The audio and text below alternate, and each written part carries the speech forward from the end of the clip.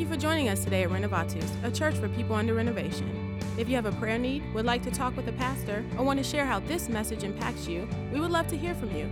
Email us at info@renovatuschurch.com. If you desire to support us in the work we are doing for the Kingdom of God in Charlotte, you can give online at renovatuschurch.com. We hope you are truly blessed by today's message.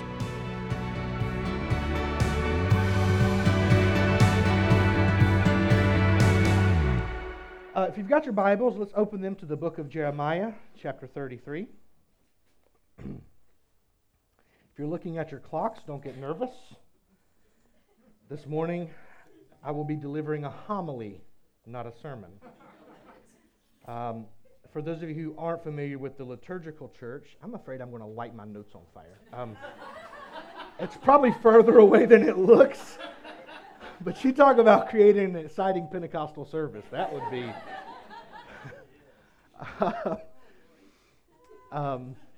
yeah.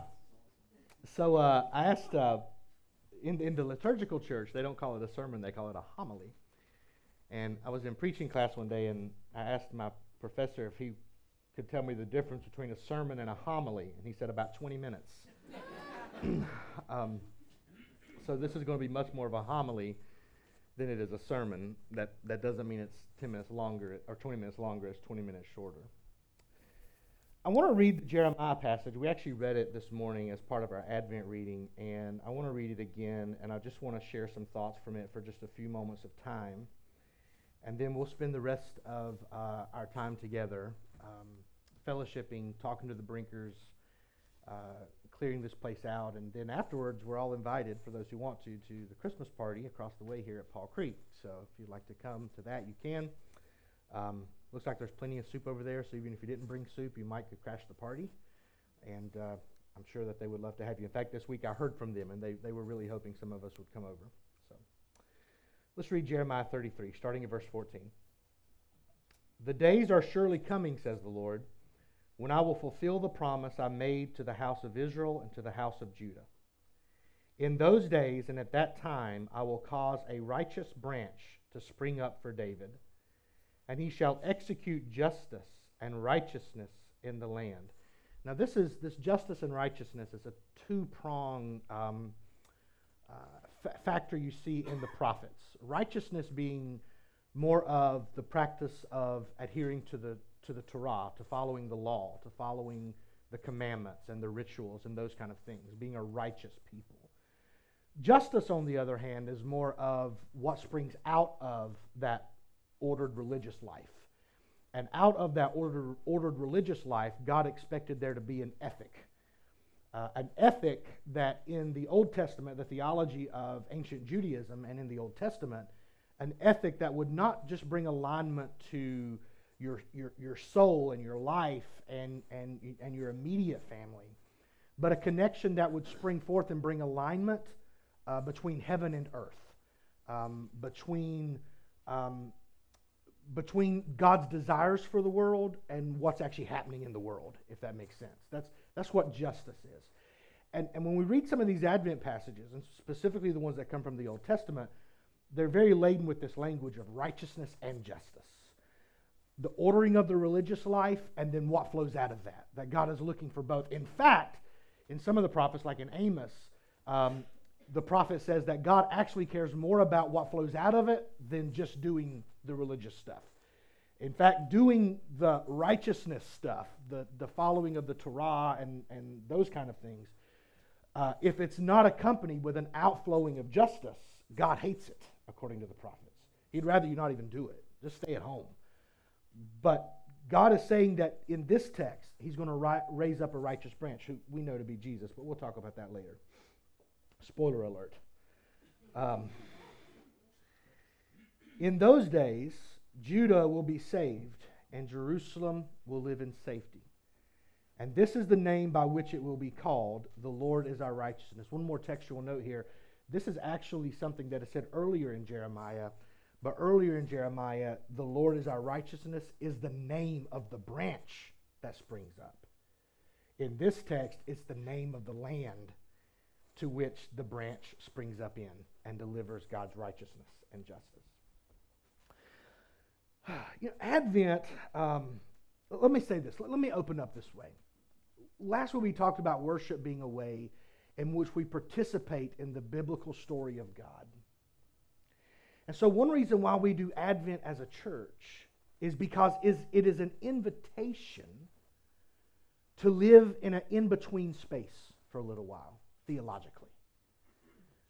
To put ourselves, some of you are there right now in life, but if you're not, to put yourself in a place of an in-between space where the answers are not always easy, nor are they always found, and where things aren't always resolved, where things get complicated, where things get challenging.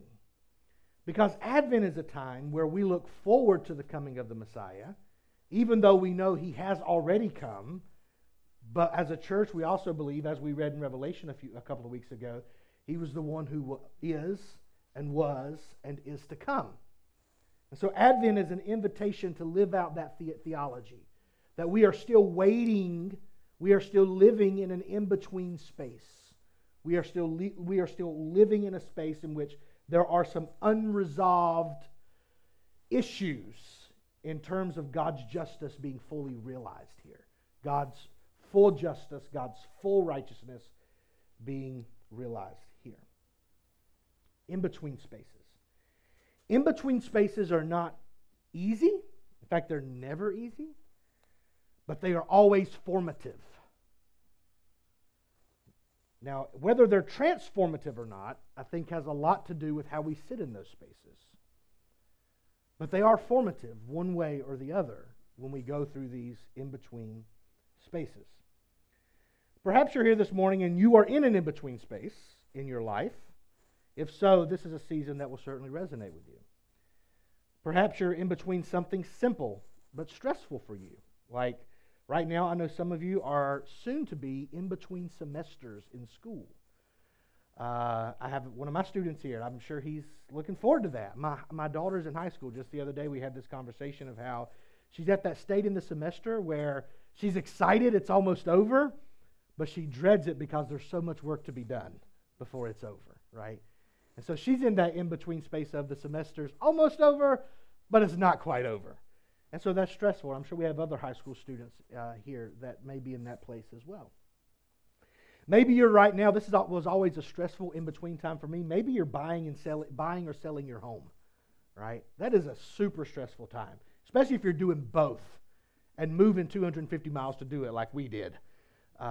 It's super stressful to be working that and finding your place in those in-between spaces. Maybe it's just something as simple as starting a project and finishing a project that you love even, but you're in between that space.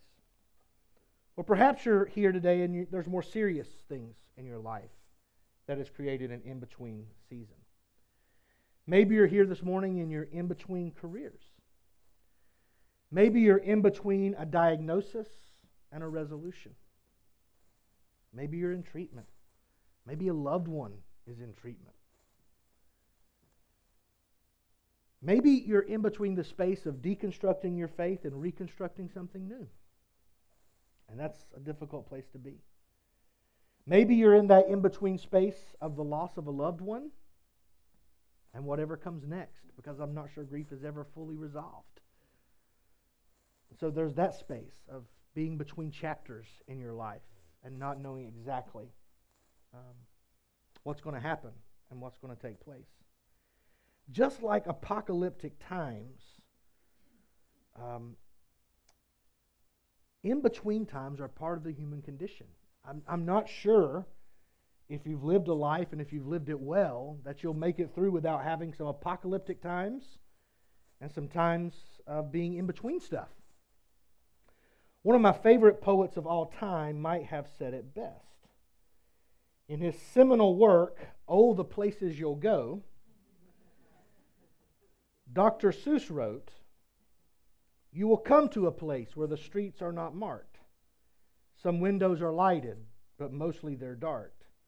A place you could sprain both your elbow and chin. Do you dare stay out? Do you dare go in? How much can you lose? How much can you win?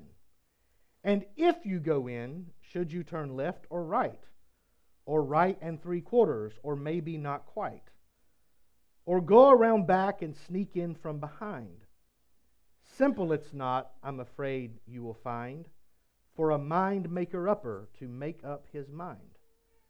So you can get confused that you'll start into race. You can get so confused that you'll start into race down long wiggled roads at breaknecking pace and grind on for miles across weirdish wild space, headed, I fear, to a most useless place, the waiting place. For people just waiting for a train to go, or a bus to come, or a plane to go, or the mail to come, or the rain to go, or the phone to ring, or the snow to snow, or the waiting around for a yes or no, or waiting for their hair to grow. Everyone is just waiting. Waiting for the fish to bite, or waiting for the wind to fly a kite, or waiting around for Friday night, or waiting perhaps for their Uncle Jake, or a pot to boil, or a better break, or a string of pearls, or a pair of pants, or a wig with curls, or another chance. Everyone is just waiting. I would disagree with Dr. Seuss that waiting places are useless, but I would agree with him that they are very complicated, and they are rife with questions. Where do I go? What do I do? When do I go? How do I go about it? And what happens when I move and the path is so curvy, I don't know whether I'm coming or going? That's what Advent is. That's what waiting spaces are. They're difficult. They're complicated. But Advent is a season in which we're invited not to resist. As a 7, by the way, I totally resist it. I'm like, it's painful. Let's not do that. Let's binge watch Frasier and forget about it, right? Let's do anything to get our minds off of it. But Advent is where we are called to lean into waiting places, not to look at them as useless and something we just have to get through, but to set in them, to be there, to feel the space, to touch it, to let it touch us, to experience the moment of being in between two things, as difficult as that might be, to find what might be forming in us. And we may not find answers in this place either, which I know in church we love, like, especially if you were raised in like fundamental evangelicalism or something, we're all about having the answers, right?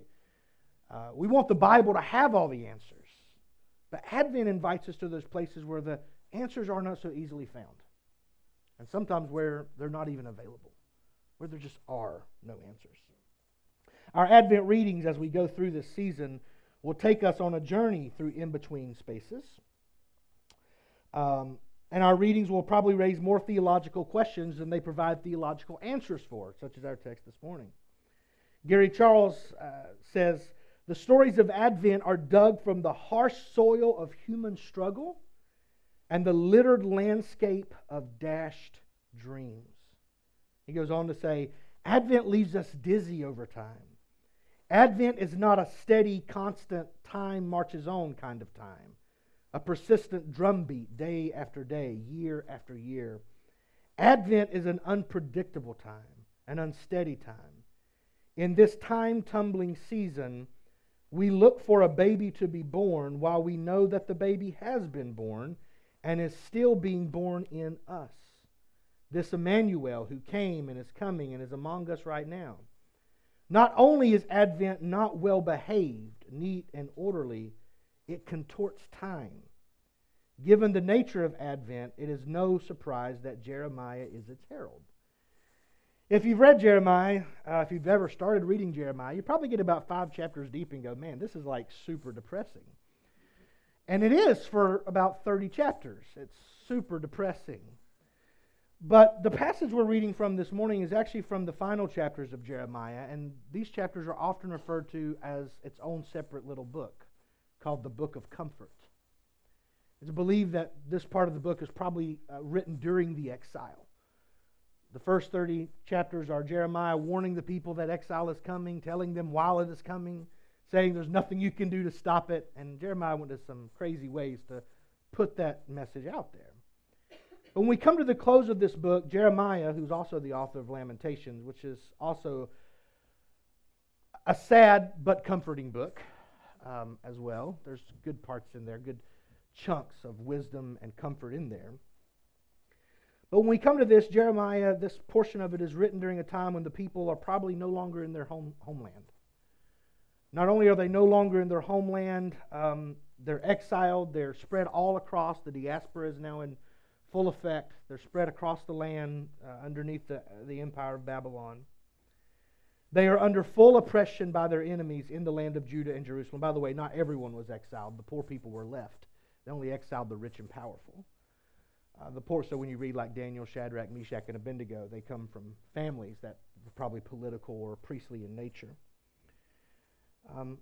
All that's left in Jerusalem are the poor folk. There's no temple to worship in. And in Babylon, depending on when this was written, they are organizing the first communities that will later be known as synagogues. That's where synagogues come from, is from the exile. That's the difference between a temple and a synagogue. A synagogue is a community outside of Jerusalem for Jews to come together and read their scriptures and worship God together. So this is what's going on in the life of Israel, and this is the climate in which this text emerges. And it's a very simple message, and the message is this: God's going to keep His promise. God is going to keep His promises. The days are surely coming. By the way, that's a term unique to Jeremiah in the whole of the Old Testament. The days are surely coming. It's of a surety that the Lord will fulfill the promises He made to His people. Right now, it doesn't seem like it. Right now, they're as far away from the promises as they can be. Because not only do they not have the land, they once had it and lost it. Right? It's not even like they're in the initial stages of getting the promises. They had it, and now they've lost it. It's devastating. Yet, Jeremiah speaks on behalf of God and says, God will keep His promises. Now, I told you Advent's difficult because it raises a lot of questions. And when you're in an in-between season, that's not what you want to hear because it doesn't sound very comforting. In fact, if it's said in the wrong way, it can be quite offensive to someone. It's not helpful at all to just pat someone on the back in their pain and say, just hang on, it's going to get better. Right? And that's not exactly what the prophet is getting at here. Yet there is something about this blip of hope on the radar of our distress. God is still present. God has made promises. God will keep His promises. And this is a season in which we lean into that mystery of how will God keep His promises? When will God keep His promises? What does that even mean? When that verse rubs us the wrong way, how do we react to that? How do we sit with that in those seasons? It's a blip of hope. It's a call to believe that somehow, some way, God is greater than where you find yourself in life. And He will see you through it. That God is faithful, and that God is good, and that God is present. And so our task in these in-between seasons, knowing that God will do it, and as Christians, believing that Jesus is the fulfillment of this promise, that God has done it, our task is to look for the signs in these in-between seasons that God still reigns. Look for the signs that God still reigns. But not only that, the church is not only called to, in this season, to look for the signs of where God reigns, but to plant some signs of our own of God's reign. To be testifiers, to be witnesses of this hope. That in our difficult times, and in the seasons we find ourselves in, when we ask those hard times, when we ask those hard questions, to be those that witness to the hope of God, that He is present. In these in-between seasons, they always end up leaving us with questions like, where is God, right? Where is He? And they call us to see God in places we don't always expect to see God. Advent calls us to see God in places we don't always expect to see God. Like in a baby nursing on his mother, right? How does that change the world? My daughter is reading Night, the novel by Elie Wiesel. right now, one of my favorite books. And there's a story in Night in which a young boy, I think he was 12 years old in the story, was hanged by the Nazis for stealing some extra bread from the kitchen. And after a very vivid description of what the boy looked like hanging from a rope, Elie Wiesel shared that as he was in line, they made them march past the execution, by the way. They made them walk past and speak close to it. A man in line with young Elie asked the question, "Where is God? Where is God?" To which Elie responded by pointing at the young man hanging from a rope and saying, "There's God." That God is found somewhere in the struggle between life and death. That it's in the mystery, that it's in the pain that we see God.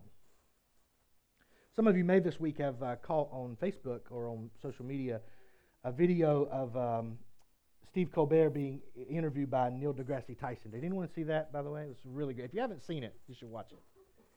And in the interview, for those of you who don't know, Tyson is an atheist, a scientist and an atheist. And Colbert is a Christian. He's a Catholic. And during the interview, Tyson asked him this question, said, "How did you come to reject evidence in favor of faith?" Tell me how it is that you come to reject evidence in favor of faith. And Colbert immediately laughed and said, "That's a BS question," first of all. But then he said this. He said, "My faith is not related to evidence. My faith approaches a mystery. It's the things in life that have no evidence that call me to lean into the idea, or at least the hope, that there is something greater than myself, and that there is something greater than what this world can prove to me." That it's this in Hebrews 11:1, right? Faith is the substance of things hoped for, the evidence of things not seen. I thought that Colbert's answer was right in line with that kind of theology. Because in essence, he's saying that his faith is made of, it's the substance of his faith. What it's made of are things hoped for. That's what it's made of. Faith is made of things we hope for, what we hope for, what we long for. And it is evidenced by things not seen. It's not evidenced by things that we can see all the time, but it's evidenced by the things we don't see. And what he was saying was, these things that I don't see prove to me that I need to look at something higher and outside of myself, right? This is the proof of my faith, that the world is full of mystery. And I'm just not presumptuous enough to say that there's not something else out there to hold on to and look forward to. Faith exists because there are things that are not answered, not because all the questions are answered. Right? Andy Mineo, he's a Christian rapper, and he, in one of the lyrics in one of his songs is that faith isn't having it all figured out. Faith isn't the absence of doubt. Faith is when I think I have it all figured out. Faith is not the opposite of doubt. It's when I think I have it all figured out, right? That's when you don't have faith, is when you think you have it all figured out. Doubts are sometimes good because they call us into mystery. Doubts can build our faith because they call us to explore those areas of our life where it's not black and white and where it's not so cut and dry. And it's in those places where faith is really forged, right? It's in those places where faith is really forged. And so this morning we're going to close our service by leaning into the mystery of the table. The table is a time in which we receive the body and the blood of Christ, and it's how we experience God's presence together. One way in which we experience God's presence together. Theologians for years have tried to figure out, right, and put labels and names on what actually happens when we receive the cup and the bread. But at the end of the day, it's just a mystery. There's something about the receiving of it that invites us into the mystery of God's presence, even when we don't see Him physically among us, right? So if you'll stand with me, and if our musicians will come and get ready.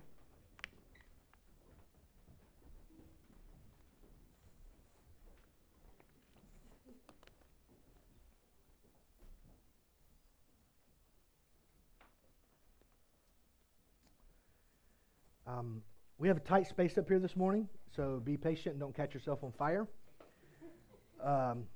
Servers, I would suggest that maybe you step forward a bit, so as folks come through, we don't knock the table over. And just be patient as you come forward. It'll be a little tight, but we can make it work. Our prayer partners will be up on the right and the left, and you're invited to receive communion with us today. If it's your first time with us, or if you don't want to receive communion, that's fine. But the table is open to you if you would like to. We'll have prayer partners on either side of the front, and if you have anything you need prayer for, we would love to pray with you. Let's read the invitation together. This is the table, not of the church, but of the Lord.